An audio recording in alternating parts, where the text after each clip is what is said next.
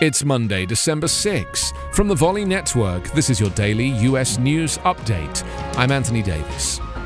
US Representative Ilhan Omar said on Sunday that she is confident House Speaker Nancy Pelosi will take decisive action in coming days against Republican Congresswoman Lauren Boebert for remarks about Omar that have been described as Islamophobic.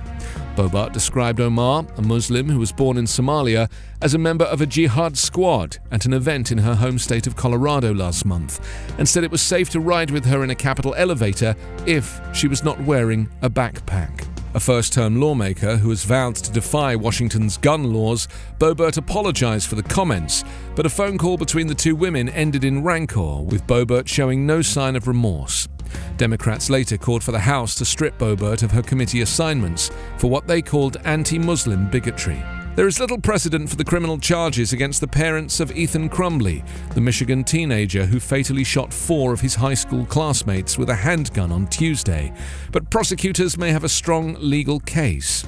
Detroit police said early on Saturday that the parents, James and Jennifer Crumbley, had been taken into custody. Michigan prosecutors on Friday charged the couple with involuntary manslaughter for buying their son the weapon as a Christmas gift and ignoring warning signs as late as the day of the shooting. Ethan Crumbley has been charged as an adult, even though he is under 18.